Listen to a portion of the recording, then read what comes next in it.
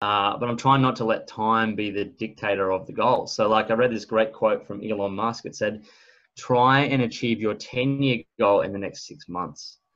And Yeah. I was like, that's freaky. So I guess it's just that level of thinking, like it can be done. So what does that look like now? So rather than wait to go, 2 comma club in 5 years, how do I go 2 comma club in the next 60 days?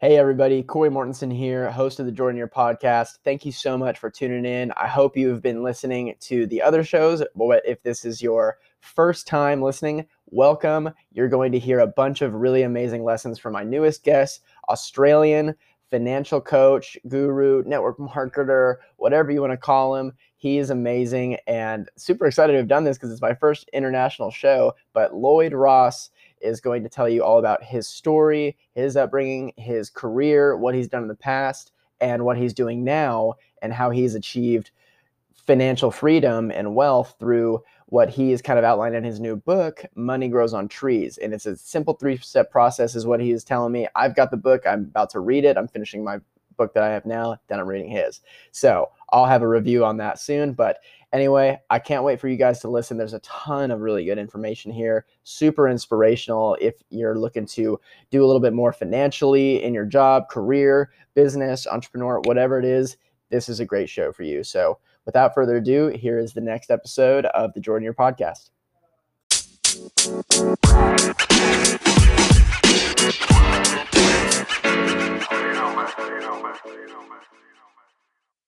Lloyd, thank you so much for being on the show, the Jordan Year podcast. I'm very excited. You're my first international guest, which is extremely exciting. Love being the first of anything. That's awesome. Thanks for having me on. I'm pumped. Yeah, absolutely. So if you wouldn't mind just telling everybody kind of who you are, just a real quick summary of who you are and what you do. Yes, sure. So I'm an online entrepreneur. I built a network marketing business from scratch. And I'm also an author of a book called Money Grows on Trees and a course. And so I teach people how to plant and grow their own money tree so they can create financial independence. And my past, I'm a lawyer by profession, and I got out of that industry into real estate. So I have tremendous amounts of sales experience in real estate and traditional business. And then I moved into the online space and been there for the last, 7 years. And so I'm just excited about online business. I love it, but also helping people learn about money and create multiple streams of income so they can, leave their job if they want to do that, have more flexibility. So that's what I'm all about. Yeah, awesome. And there was a really cool, I was on your LinkedIn kind of looking, doing some research on you, and on there it says that you were one of the people in commercial real estate involved with the building of the 6th largest development in the world. Is that correct? Yeah, so when I actually cut my teeth on commercial sales and leasing in real estate when I was 20. I got my full real estate license, and then I became a lawyer in property, but got into projects and real estate development. At 25, I landed a job as an assistant development manager for the 6th largest project in the world, which is called Yas Island. And it's where the Abu Dhabi motor track is for the inaugural, well, they still have the Grand Prix there, the F1 Grand Prix. So I was involved in the development of the track, the F1 track, the Ferrari World Theme Park, which is the largest freestanding roof in the world, multiple hotels, golf course developments, residential developments, master plan developments, but it's the 6th largest project in the world. So yeah, that was where I started at 25 in the corporate world. Man, 25, and that's what you were doing. That's great. So, yeah. So tell me, kind of bring it back. We'll kind of have that be, the middle ground because I like to learn a lot about people's stories and backgrounds. I think a lot of these entrepreneur shows, they kind of just focus on all the really good stuff, and they don't really dive deep into what really made that person, that entrepreneur, who they are and what they did. So I want to learn more about, what were you doing before that, before you, in your early years, and kind of what your deeper story is, if you don't mind. Yeah, so my dad was an entrepreneur. He was a big sales tycoon in insurance sales, and he left school in grade 10, so he didn't have a tertiary education. But when I grew up, had a little bit of entrepreneurial flair. I used to like selling stuff, yard sales, and I started a car washing business when I was 11, and so I just kind of had that desire to start something of my own. And then I went to university like everyone else did, and I did pre-med. I did a biomed science degree and graduated when I was 19. I went away overseas traveling for a year, came back and didn't want to do medicine. It wasn't my bag. It wasn't my thing. I did a master's in international business, like an MBA, and I graduated at 21. Then I worked in real estate for a stint. Got my real estate license. Love selling, love commercial sales and leasing, love learning about real estate investing. And then I went back and got my law degree. And so my dad was really influential in terms of, hey man, you need to keep going to school. I was like, what? They didn't teach me anything there. But he never had an education, so he really encouraged it. So I became a lawyer when I was 24. So I had 3 university degrees under my belt. 8 years of uni, 16 semesters full time. And, I was just like, study. And so I became a lawyer. I got admitted to the Supreme Court as a lawyer in 2008. But then I got out of that industry because I was just like, it's gross. It doesn't suit me. Didn't really want to do it. And landed this epic job, in projects in the Middle East. I remember doing a phone interview and they're like, hey, do you want a job over here? And I met the guy that actually set it up for me in a bar. And, so he said they're looking for good people. So I remember doing the phone interview in Sydney. I flew down to Sydney to get into investment banking, but that's when Bear Stearns collapsed and the whole global financial crisis happened. So they weren't hiring. So I got this gig and I was like, I don't even know where Abu Dhabi is. But I'm one of those people that says yes and then figures it out, so like what Richard Branson talks about in his book. And so I said, yeah, I'm in. I'll come. I don't even know where Abu Dhabi is on the map, but I'll go. So I remember jumping on a plane, going over, landing this great, amazing job. It was going to be like flying into Italy to talk to the Ferrari team, talking to Warner Brothers about theme parks on this project. And I had no freaking experience in that area at all. So I remember at 25 driving onto this island, the 6th largest project in the world, with a hard hat on going, I have no idea what I'm doing. I'm way out of my depth, but how cool is it that I'm here?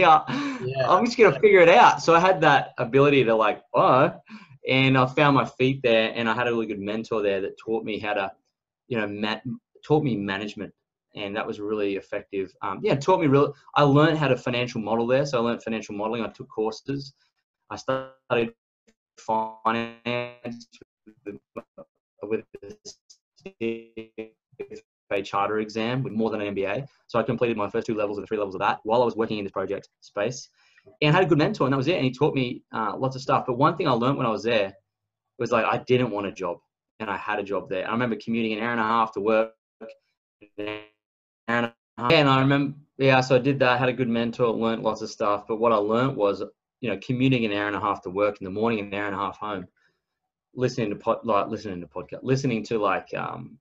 audio books about entrepreneurship. I just needed to get out of there. The only time I ever had a wage was in those 5 years in Abu Dhabi working in a job. And after that, I remember writing my resignation letter and I'm out. And I ended up joining my dad in traditional real estate business back here in Australia. And that's where I learned how to sell and market. And yeah, so you did a lot of schooling and got lots of really awesome resume builders and bullet points on that, and everything looks really good on paper, right? But it wasn't what you really wanted. But did you know that was what you didn't want when you were going into it, or were you kind of just, I'm gonna feel it out and we'll see where I? I was gonna feel it out because I didn't know what I wanted to be when I grew up, like many people. So I just tried. I studied. I completed every degree that I did. So I'm not one to go into something and stop it. I want to complete what I start. And that was a trait that I learned doing that. And I learned lots of stuff. I met a lot of people, but it really, university is, it's just not a great way to learn. And it certainly doesn't help entrepreneurs. So if you want to be an entrepreneur, don't go to university. Yeah. Certainly not for business anyway. It's a waste of time.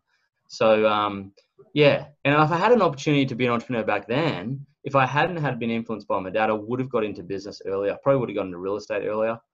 That always attracted me because it's a sales-driven environment, performance-based, people, it's cool. And so I did end up getting into that eventually. And that's where it's a great place to learn entrepreneurship. So I did a lot of degrees. It opened up an opportunity for that job over there overseas. So I can't say it didn't serve me. It gets me in a lot of front doors. and it sounds cool. People listen to me when I tell them I'm a lawyer. They go, "Oh, you're a lawyer? Wow!" I'm like, "Yep." So now I've got credibility, but that's about it. Yeah, That's about it. that's kind of how it was for me. Because like I told you, I was on the commercial side of things, and it's funny because everybody that I told, and I went to college, and my whole thing was a real estate. It was finance and a real estate concentration, which was all commercial, financial modeling, it's kind of cash flows, all that fun, all that fun stuff.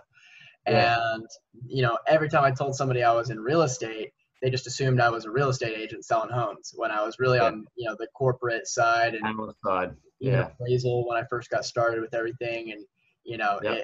but when I told them, I said, no, I'm in commercial real estate and I work these these large scale deals. And like, oh wow. And I didn't like what I was doing with that because I didn't have the exposure to people. And they tell you you're an entrepreneur in there, but I still have to show up to an office and come in at office hours and have a boss and everything.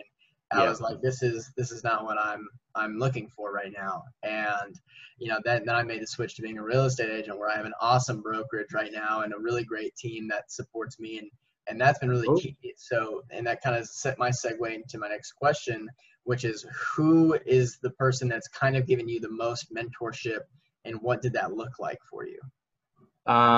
It's been my dad. So when I came back from overseas, so from Dubai, I came back and we got into business together in real estate, and he has a small project sales and finance business, and it was kind of like on the rocks after the GFC. So I came in and we just had to rebuild the thing, basically. But he taught me direct selling, so face-to-face selling. Like I had to go into so we'd cold call out of the office, and I'd get to go into houses and sit in front of their kitchen bench, walk into the house not knowing them, and then 2 hours later have sold them a $500,000 house. That was the skill set that I developed there, which is really rad. It's cool. It's amazing skill set to be able to do that. So he taught me how to do that, but also I was able to get my hands dirty in all parts of the business: the marketing, the lead generation, the conversions, the referrals, the customer management, the IT system, the office. I did all the deals for the office leasing. I just did everything, sunk my teeth into everything. So it was all parts of a traditional sales-driven business that I learned in a baptism of fire, because it was like on its butt, ready to like go broke, and we built it back up. So it was, wow, it was awesome. Yeah. Yeah. Not at the time, didn't feel good at the time, but now I appreciate it. Yeah. Hindsight's 20/20, right? Yeah. So great skills. Yeah. So he taught me the most. Yeah. So what do you think is most important then? Do you think it's hard work or talent? Well, it's definitely not talent. Desire will always outplay talent. So being hungry will always beat talent. Yeah, I think talent's just, I don't even know. In the world of entrepreneurship, I don't think it's talent serves anyone. Mm-hmm. I don't think I'm particularly talented in anything. I just was dogged. I was like perseverance. Those characteristics of perseverance, hunger, desire, optimism, positive thinking, warmth and empathy for people, care, high standards, ability to get to 80% and execute, not being a perfectionist. Those things are better traits in entrepreneurship than having talent. I don't think anyone's talented as an entrepreneur. I think it's just the only way to learn is to be gritty in the field, getting bashed up. That's the only way to learn. Yeah, and stick with it. I mean, and you already mentioned it in that awesome list. I mean, if you want anything out of this podcast, I mean, probably the intro I'm going to do is just, it's going to be that little list that you just put, because that really is the short list for any type of success in any career or job or entrepreneurship, whatever, because it really is just pushing through and having hope and optimism and staying with it and consistent and trying to grow within it. So that was perfect. So what, and you talked a little bit, how close to failure did you come in your endeavors? And because you mentioned that it was kind of coming through the crisis and trying to build the business back up. What was the hardest part about either doing that, or was there another time that you guys were like, if we don't make this one sale or we don't walk into that house without a deal, we're done? Was there anything like that? Yeah, there actually was. Almost exactly like that. So I came back, I'd saved up some money from my job overseas. I was paid US dollars, I brought that back. I started investing at a young age, about 25. So I had some investment, like share investments and a bit of cash I saved. You know, I didn't spend over there like everyone else. Mm-hmm. And it allowed me to come into my dad's business for commission only off the bat. Like it was commission only immediately. There's no retainer, no wage, nothing. Yeah. And I came to this business that was on its knees, and massive outgoings, too much overhead. The lead system was telemarketing, it was an old lead system. There was no online, there was no website. It was just beaten up. Wow. And yeah, it was brutal. And so I'm like, okay, we need to right this ship. It was going down. And it got to a point, I remember on a Saturday, I went up to get a phone that I bought for my dad's birthday for him. And I went upstairs to our office and it was locked. We were locked out of our office for non-payment of rent. Really? And I was like, oh God. And so I remember having a staff meeting downstairs in the cafe with the staff. And we had 3 weeks basically to go and I had to go and find a new office. We had to figure out what we were going to sell to get enough money for the security deposit for the bond to get a new office premises. Had to pay the staff enough to keep them. They were our marketing staff, our telemarketing staff. And I remember walking around with my dad, looking at office premises on this just urgency, hustle. And it started to rain on us. And I was like, this is brutal. It's like the bottom, right? It couldn't get any worse. And then we found a place. We got a security deposit done. We sold one of the cars we had. And I sold some rifles I had too. I remember hustling them at the local rifle shop to get enough money. Put an old house we had on the market, sold that quick. Just created capital really fast. Liquidated whatever we had. And created enough money to put the security deposit down for 3 months rent. Moved into a new office, got enough to put the phones in. The staff came in and they started jumping on the phones and getting us appointments. And I remember there was this one appointment I had to do, like it was an 1.5 hour drive from here. And it was like, I have to settle this deal because we need this money. And I was stressing out. And my dad just said to me, he goes, listen, you can only do your best and your best is enough. And I was like, that's good. I'm just going to do my best. And so I went out there, did the deal, and I was like, it's settled. We got enough money. It helped us to fund the next parts of the business. And we got another one and then another one. And then there's other major things that happened in that time. Like we had a builder that was creating a fraudulent building company within inside itself. And we were in court with them to get security out from them. So there was a civil litigation happening. There was a personal injury claim litigation happening. So we went in court with 2 court cases. There was lots going on. There was lots. It was like, you couldn't even plan it. Then there was real estate holdings with debt where the tenants fled. They just left. And so we had this real commercial premises that was just bleeding cash. I mean, it was just a nightmare. So it was intense. It was a baptism of fire in terms of entrepreneurship. Plus, I could only make money when I did deals. So all the other stuff was just like just doing it without any return. It was like saving the family business basically.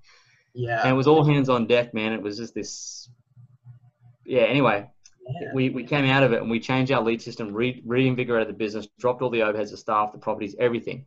Got it down to running on an oily rag, our own office premises, small couple staff, all inbound lead generation from Facebook, and went nationwide, did things on the phone, just very lean business, and it survived and now it's thriving. Yeah. So is that kind of the lesson that you learned was just, were you guys spread too thin, or what was the biggest takeaway for you guys? Many things that, I mean, the business didn't innovate because the technology was beyond my dad's scope. Mm-hmm. They hadn't adopted it. They hadn't adopted multiple income streams from like superannuation property. There was too many overheads. There was just so many things happening at once. It was a lack of change and innovation that killed it. And we had to innovate, and we innovated so fast because I'm an innovator. I come in and just innovate, and I had to innovate, get the change, and then execute myself. And I had to kind of sell the propositions to my dad all the time and why we need it. So it was like a negotiation every time. And I'd say that particular business, now I'm out of that business now. I left to pursue our other business was growing so fast because I started another business while that was happening. And it was growing so fast that I actually left the other business. But now it's like arguably the most effective lead generation private project real estate business in the city for sure. Wow. Jeez, yeah. In 7 years, in 8 years. Yeah. So it was a big turnaround. So what's your approach to innovation? Because you obviously have a grasp on how you innovate and what that process looks like for you, but I don't know what that process looks like for me. If I had my back up against the wall, I could Yeah. probably figure it out, but Yeah. I think a lot of people, that's an important aspect of even just self growth and trying to innovate in themselves and what they Yeah. want to do in their lives, but even professionally. I mean, what is your approach to innovation? Yep. So innovation, you have to be innovating when your back's not against the wall. Like I've done both, and it's far easier to innovate when your back's not against the wall. So if you find yourself at the top of your game, that's when you've got to innovate. Mhm. Jeff Bezos is the best at it, who obviously he owns Amazon, started Amazon, but he says every day is day one. So like you have to be thinking about your business 24/7 in terms of how can we make it better? I know it's amazing. How can we be better? How can we be better? It's just that question you ask every day. And the things on how can we be better is how can we attract more customers? How can we increase our margins? And how can we deliver a better service to our customers so they send more customers to us and they repeat purchase, right? And how do we do that in such a way that it's a great working environment so our staff and our people and everyone stays? So how do we innovate our culture so it keeps the best talent? And so all of those things have to be thought through. But the only way innovators go, wow, we're great here. We're not so great there. What can we do? How can we bring technology in to support us? Is it the right thing to do with more technology or less technology? What are some of the things we can do to actually invigorate more customers or more referrals, which is probably the best. Like if you're getting more referrals, then it means you're actually helping, your staff are happy, your customers are happy, and it's the best type of business you can attract is referral business. How can technology support us in reducing our costs, increasing our profits, and having a great work environment and growing? That's how you do it. Yeah. Do you think networking plays a lot in getting other people's ideas and hearing about what other folks are doing? I actually think modeling other people works. So like, I read a lot of books on marketing. I read the latest thing. I'm subscribed to tons of, email subscription lists. I watch people on Instagram and Facebook and those things, and I watch, learn about Jeff Bezos, learn about Elon Musk, and you read their books and you figure out what's going on in their mind, how they work, how they operate. And it's more just about modeling them, I think, more than anything, because being an innovator, you have to kind of be an original thinker. And so you can take parts of other people, but you have to then put your own spin on it. So like, for example, with our network marketing business, we took elements of Russell Brunson's direct response marketing, so info product marketing, and that system of his perfect webinar model and all these things, and we just brought it down into our own duplicatable, simple system for network marketing. And we innovated the recruitment and development systems within that industry. And I probably got one of the best in the world, I think, in that now. But we took something that was working elsewhere and we brought it into ours because we saw how effective it was. That's a way to do it.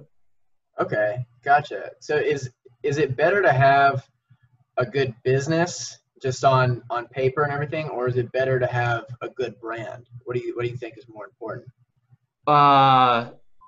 Well, I think now more than ever, the brand is it's got more equity. It's got more power now than ever before. Personal brands. I mean, like I don't think brands like as in Nike, that's gone out. That's finishing, and personal brands is coming to the top. So like I feel like, for example, if I was still in real estate, I'd be building a personal brand around that. So like they're buying me, because people buy people, they don't buy things, right? They used to buy a brand, but I think people like to buy people now. So like, for example, if you were in real estate and you were the dude in real estate who was specialized, I'd be doing YouTube, I'd be doing Facebook, I'd be doing and I'd be attracting clientele based on their trust and likability of me, not necessarily of my brand. So for example, I think, Gary Vaynerchuk does a good job of that. People buy whatever he sells. He sells shoes, he sells this, it doesn't matter. They buy him. Yeah. So brand is now super important, but you have to structure your business in a way that it doesn't just depend on that brand. So you either have to diversify your income into other assets that produce more income, or you have to systemize your business so that it can run without you. Okay. And so you got to be careful. If you have a big, strong personal brand, sometimes it can't run without you. So a good, strong business doesn't need a good personal brand necessarily. I think it's powerful if you have one. But, you know, a business can run, a great business runs without you when you're not there. That's an amazing business, you know. So how do you measure, because you obviously have a personal brand and you market off of, you know, your name and your image and your story is, how do you kind of take stock of your own personal brand and say, we're going in the right direction, or maybe a little off kilter here? How do you kind of take stock of your own personal brand? Well, I make sure that my personal brand is like quality. So I don't ever do things that are going to compromise my trustability or credibility or anything like that. So just the way I act is always at a high standard. So I always play above the line. Whether I'm on a video or I'm doing this or that, I make sure I do an excellent job. It doesn't always have to be perfect, but, you know, strive for excellence in everything you do. I show up like a millionaire. Everything I do is like that. But also authentic and genuine, and like, hey, life's not perfect and I'm still a human, and that's important. So I'm always doing that for my own personal brand. But in our business, people are buying us to an extent, but we have a system within our business. So when they come in, there's people within our business and our leaders within our business who go and who distribute our product.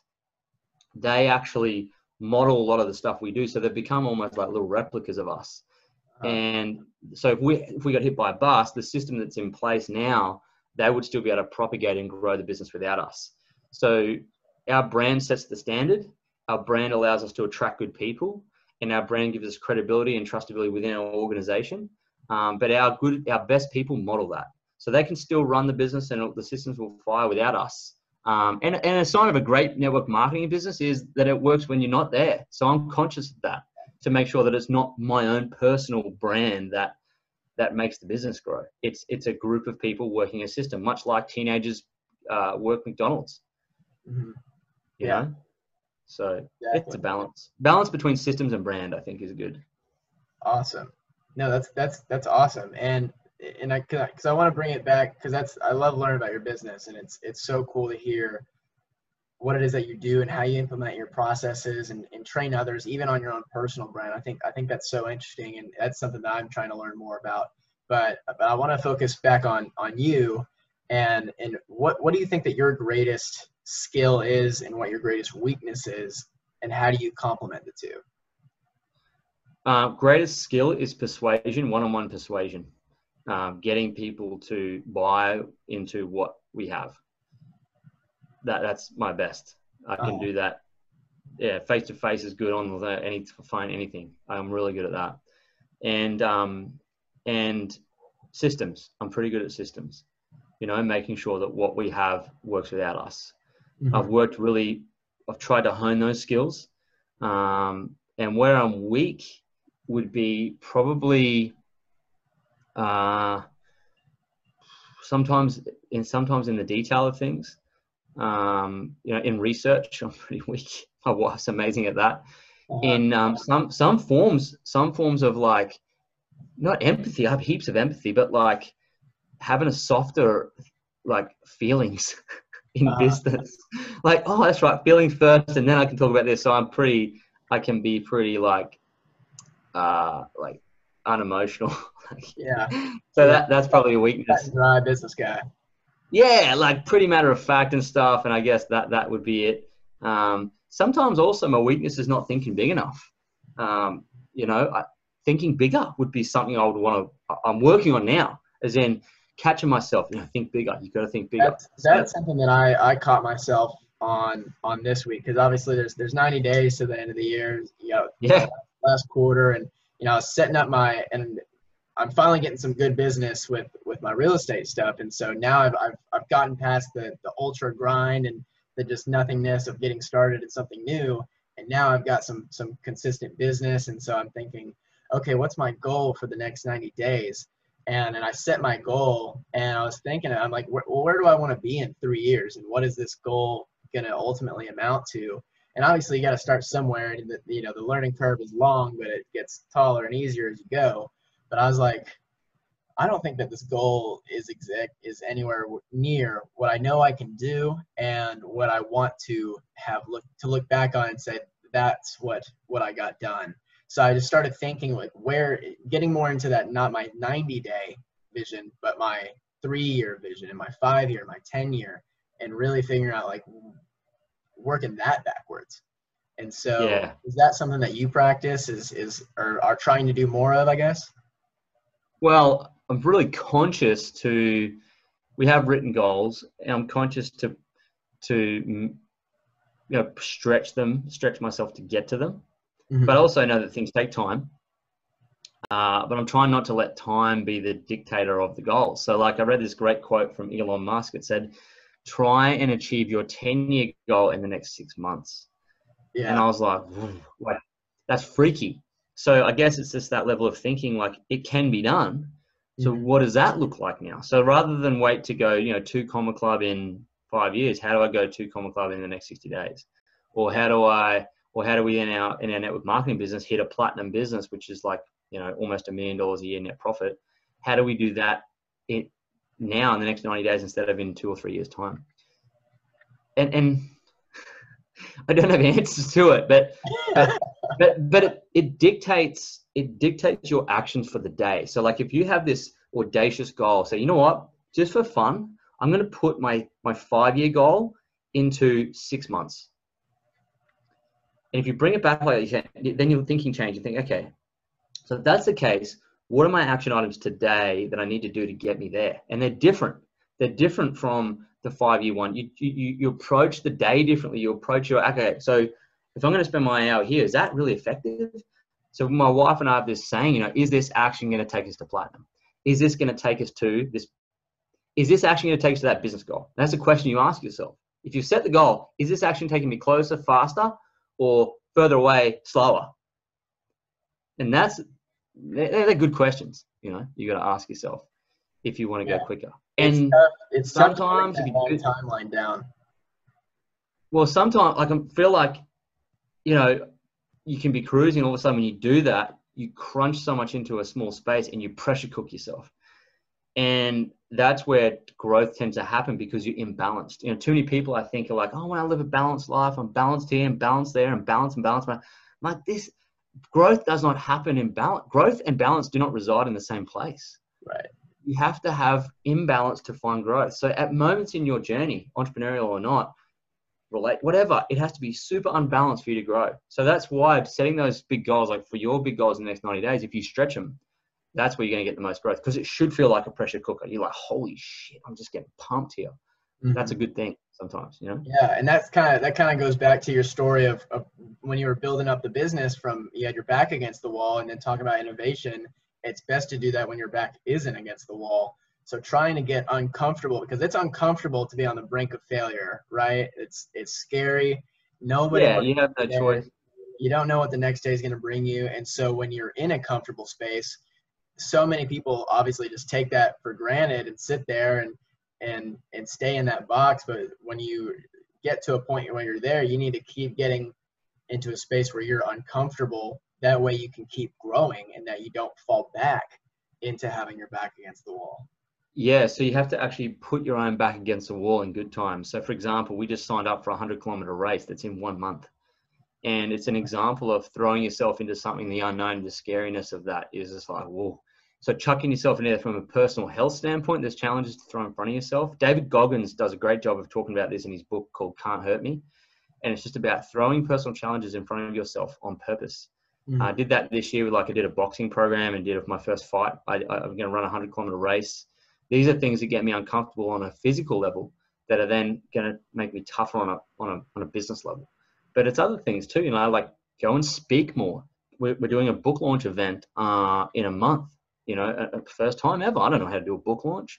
Doing lots more podcasts. I even wrote a book this year for the first time. Wrote it, did a course, launched it. It's only 3 weeks old, and it's like, there's so many things I'm doing that I need to do to get to the next level, taking our team to Bali on a retreat. I don't even know how we're going to pay for it yet, but it's going to be there. Those types of things. So you have to think bigger.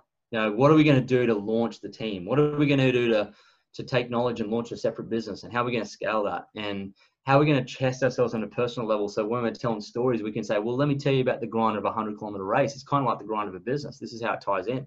Mm-hmm. And just developing your story more and more and more and more, because success is built on success. So throwing yourself into stuff that scares you is a really fast way to grow. Yeah, and I think it was Grant Cardone that said this, and I don't fully endorse this advice, but he's like, go out and buy like whatever dream car you want, because even if you can't afford it, because you do that, you're gonna have to pay for it. So that's gonna kick your ass into gear and you're gonna have to start making some more money because you gotta pay for this car now. Right? Yeah. It's called leverage. And Tony Robbins talks about it in his book, Creating Leverage in Your Mindset. And I think I've seen my dad do this before, where he does all that. He's like, shit, I got to get out of bed now and hustle. And so there's different, you respond to different things based on, your character. So I think that's smart, but like, you can do it in different ways. You don't have to go and buy a sports car. You can create leverage. Yeah, that was a funny example. Yeah. But it's true. At entrepreneur gurus, but so I want to ask it a couple more other questions. And this isn't just business or anything, but just normal people. They're trying to make it. They're trying to get out of the normal. They're maybe trying to do something, take just the next step towards growth or success, or a job, promotion, whatever it may be. Right? What is your advice for somebody that is looking for that next step, that next opportunity, but they don't really know where to start, and they don't have the resources? Okay. Well, the very first thing you have to learn how to do is win. Winning is like it's a habit. And so you have to get used to winning. What it feels like, how to overcome adversity to win. And the best way, I was talking to a guy actually in Messenger, he messaged me, and he lives here in Australia. He said, look, I don't have that many friends. Can I be your friend? I'm like, you can, but like, you're going to earn that. Like, earn my time. And so I said, what do you want in life? And he said, tell me what he wanted and what he was sick of. And so I know with him, if I'm going to mentor him, I felt like this kid needs some help. The first thing to do is learn how to win, and you don't need money to do that. So I said, buy this book. It was Can't Hurt Me by David Goggins, and read it and finish it. Right? First thing, read that. It's called Can't Hurt Me, and it's by David Goggins. He's a freak Navy SEAL. He's amazing. Anyway, so I said to him, read this book. And that's the first test. Read that book and finish it, because most people pick up a book and don't finish it. That's a problem. If you are picking up books and not finishing them, that's showing up everywhere else in your life. So the first step is to buy that book. The second, I said to him, sign up for a marathon. He's like, what? I'm like, sign up for a marathon. He's like, what do you mean? I'm like, you want to learn what it's like to win and overcome adversity? I know you're not a runner. Sign up for a freaking marathon and do it. He's like, damn, okay. So I don't know if you've done it yet, but that once you read a book and finish it, get inspired, set a goal to run your body 42 kilometers, right? And you finish it and it's painful, but you did it. You start to build up this mental strength and this cookie jar of achievements. That's one achievement.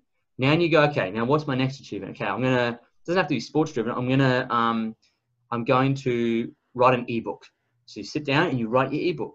Or I'm going to launch a network marketing business. Great. Who's the network marketing business with? Who's your mentor? Where's the next event? What's the product? And start a business. But then start it to finish it, as in build a full-time income from it. Don't just dabble in stuff. Mm-hmm. But like learning how to read a book and apply it and run a marathon and finish it is a great example of achievement. And if you can't do that, you aren't going to be able to apply those achievement skills and habits into other things like business. It starts even in your body. I see someone who's overweight and they are not achieving, right? Straight up. You can tell that they're failing in probably many areas of their life. Start with your body, get that sorted out and achieve things there. Then achieve things in your relationship, because it's there and you can do relationship courses and apply it and achieve great things there. And achieve things in your business, but like do something and execute on it, and then have a measurable goal to achieve. And don't stop until you freaking get it. And that's how winning's done. Yeah, man. That's what I do. That's perfect. No, that's awesome, because that a lot of people just don't know where to get started. And that's kind of the toughest part, especially when you're young, and even you said you got out of college, went into college, you didn't know what you wanted to do. Yeah. And it's tough when there's so much, just you're looking out at the whole space and you don't know where to go. Yeah. So it's important. Yeah. And you had some good direction with people in your life. And I think that having somebody to kind of coach you and mentor you is really important. And that's what I think cuts the corner for a lot of people in life to really jump the gap.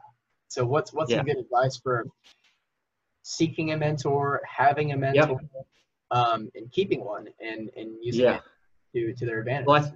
Well, I think the most important thing is to decide what type of business you're going to build part-time as a side hustle. So you have your job, and it's important you show up to your job, and it's important you look after your body. If you got a healthy body and you've got a job, you're good. Like that, you're in a nice space to begin.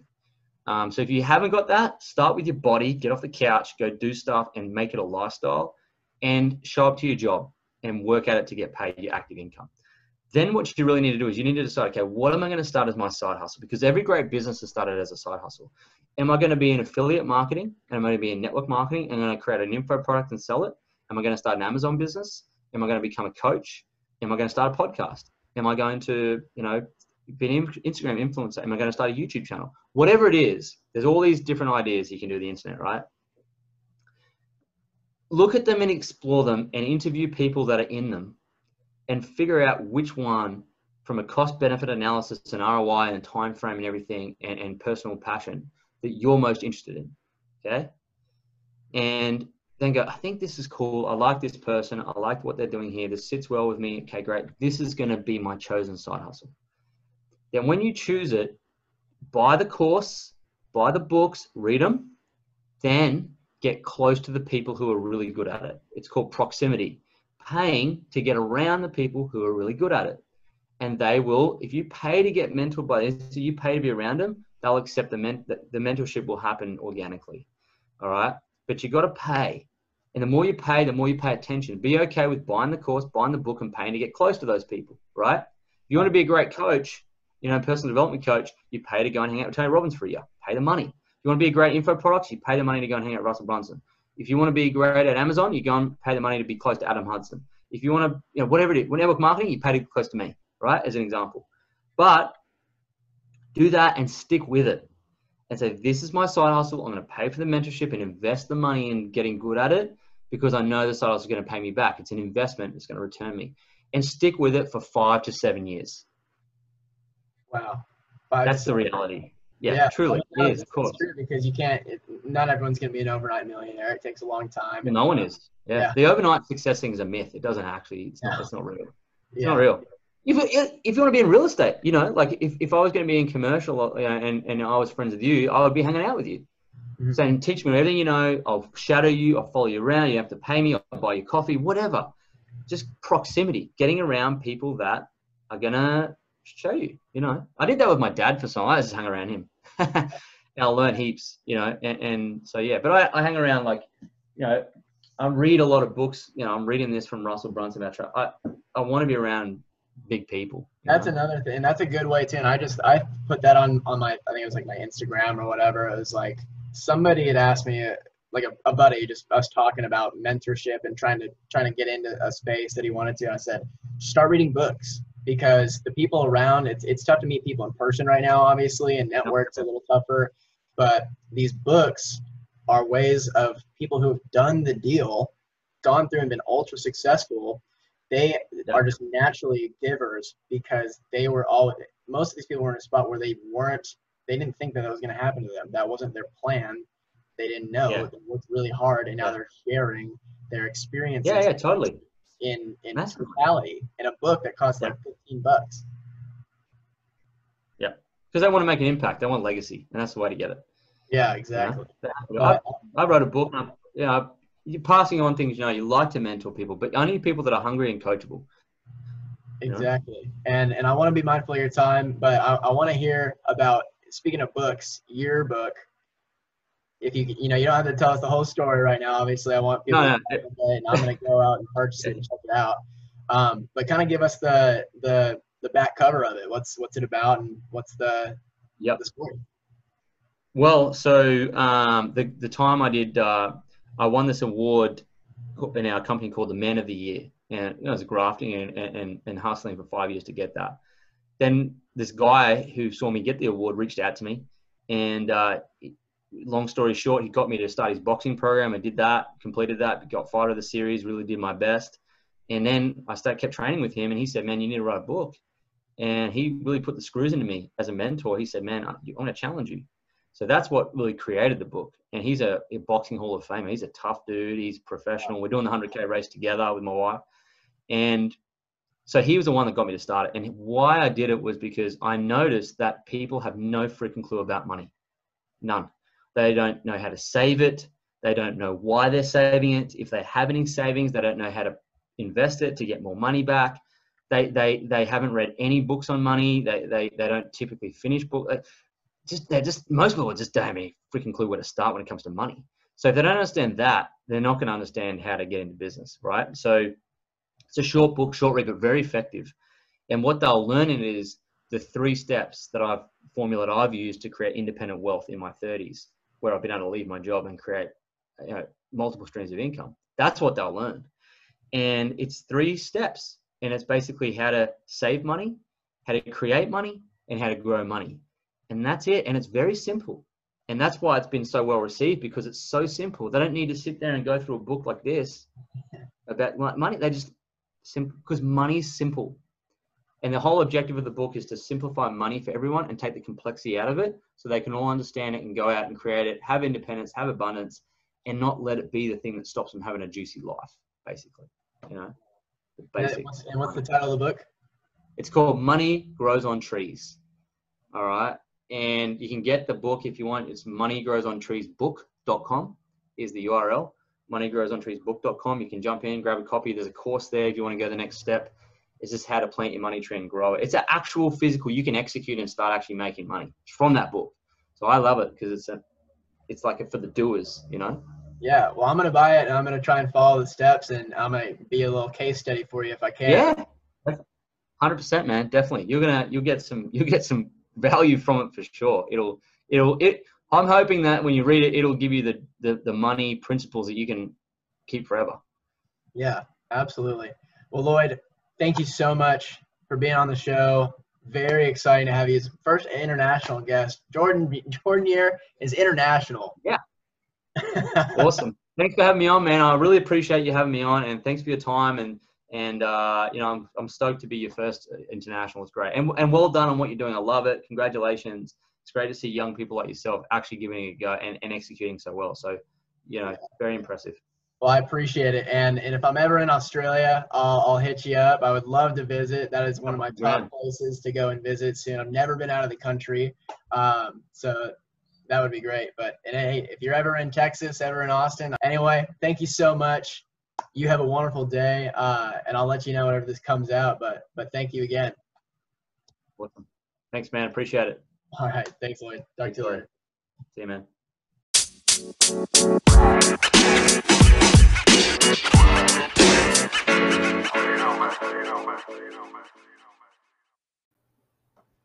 Hey everybody, thank you so much for listening to the latest episode with me and Lloyd Ross. I hope you enjoyed it. Reach out to me if you had anything that you would like to take away from this and let me know. I love it when people reach out to me and let me know that it changed their day, it motivated them to do something, and that's really why I do it. I do it for you guys. This is such an amazing thing, and I love having guests like this on, and it was so cool to have my first international guest and to do it just over Zoom. And, it's so simple to connect with people like that. And I was able to hear his amazing story, and so were you. So I hope you guys enjoyed it. Reach out to me on Instagram, Facebook, whatever. Lloyd Ross, he's on Instagram as well. And he's got his book, Money Grows on Trees. If you want to check it out, really cheap, and it's full of really good knowledge. But anyway, those are my plugs. Hope you guys have an amazing day, and keep listening to the show and keep having a great year. Thanks, guys.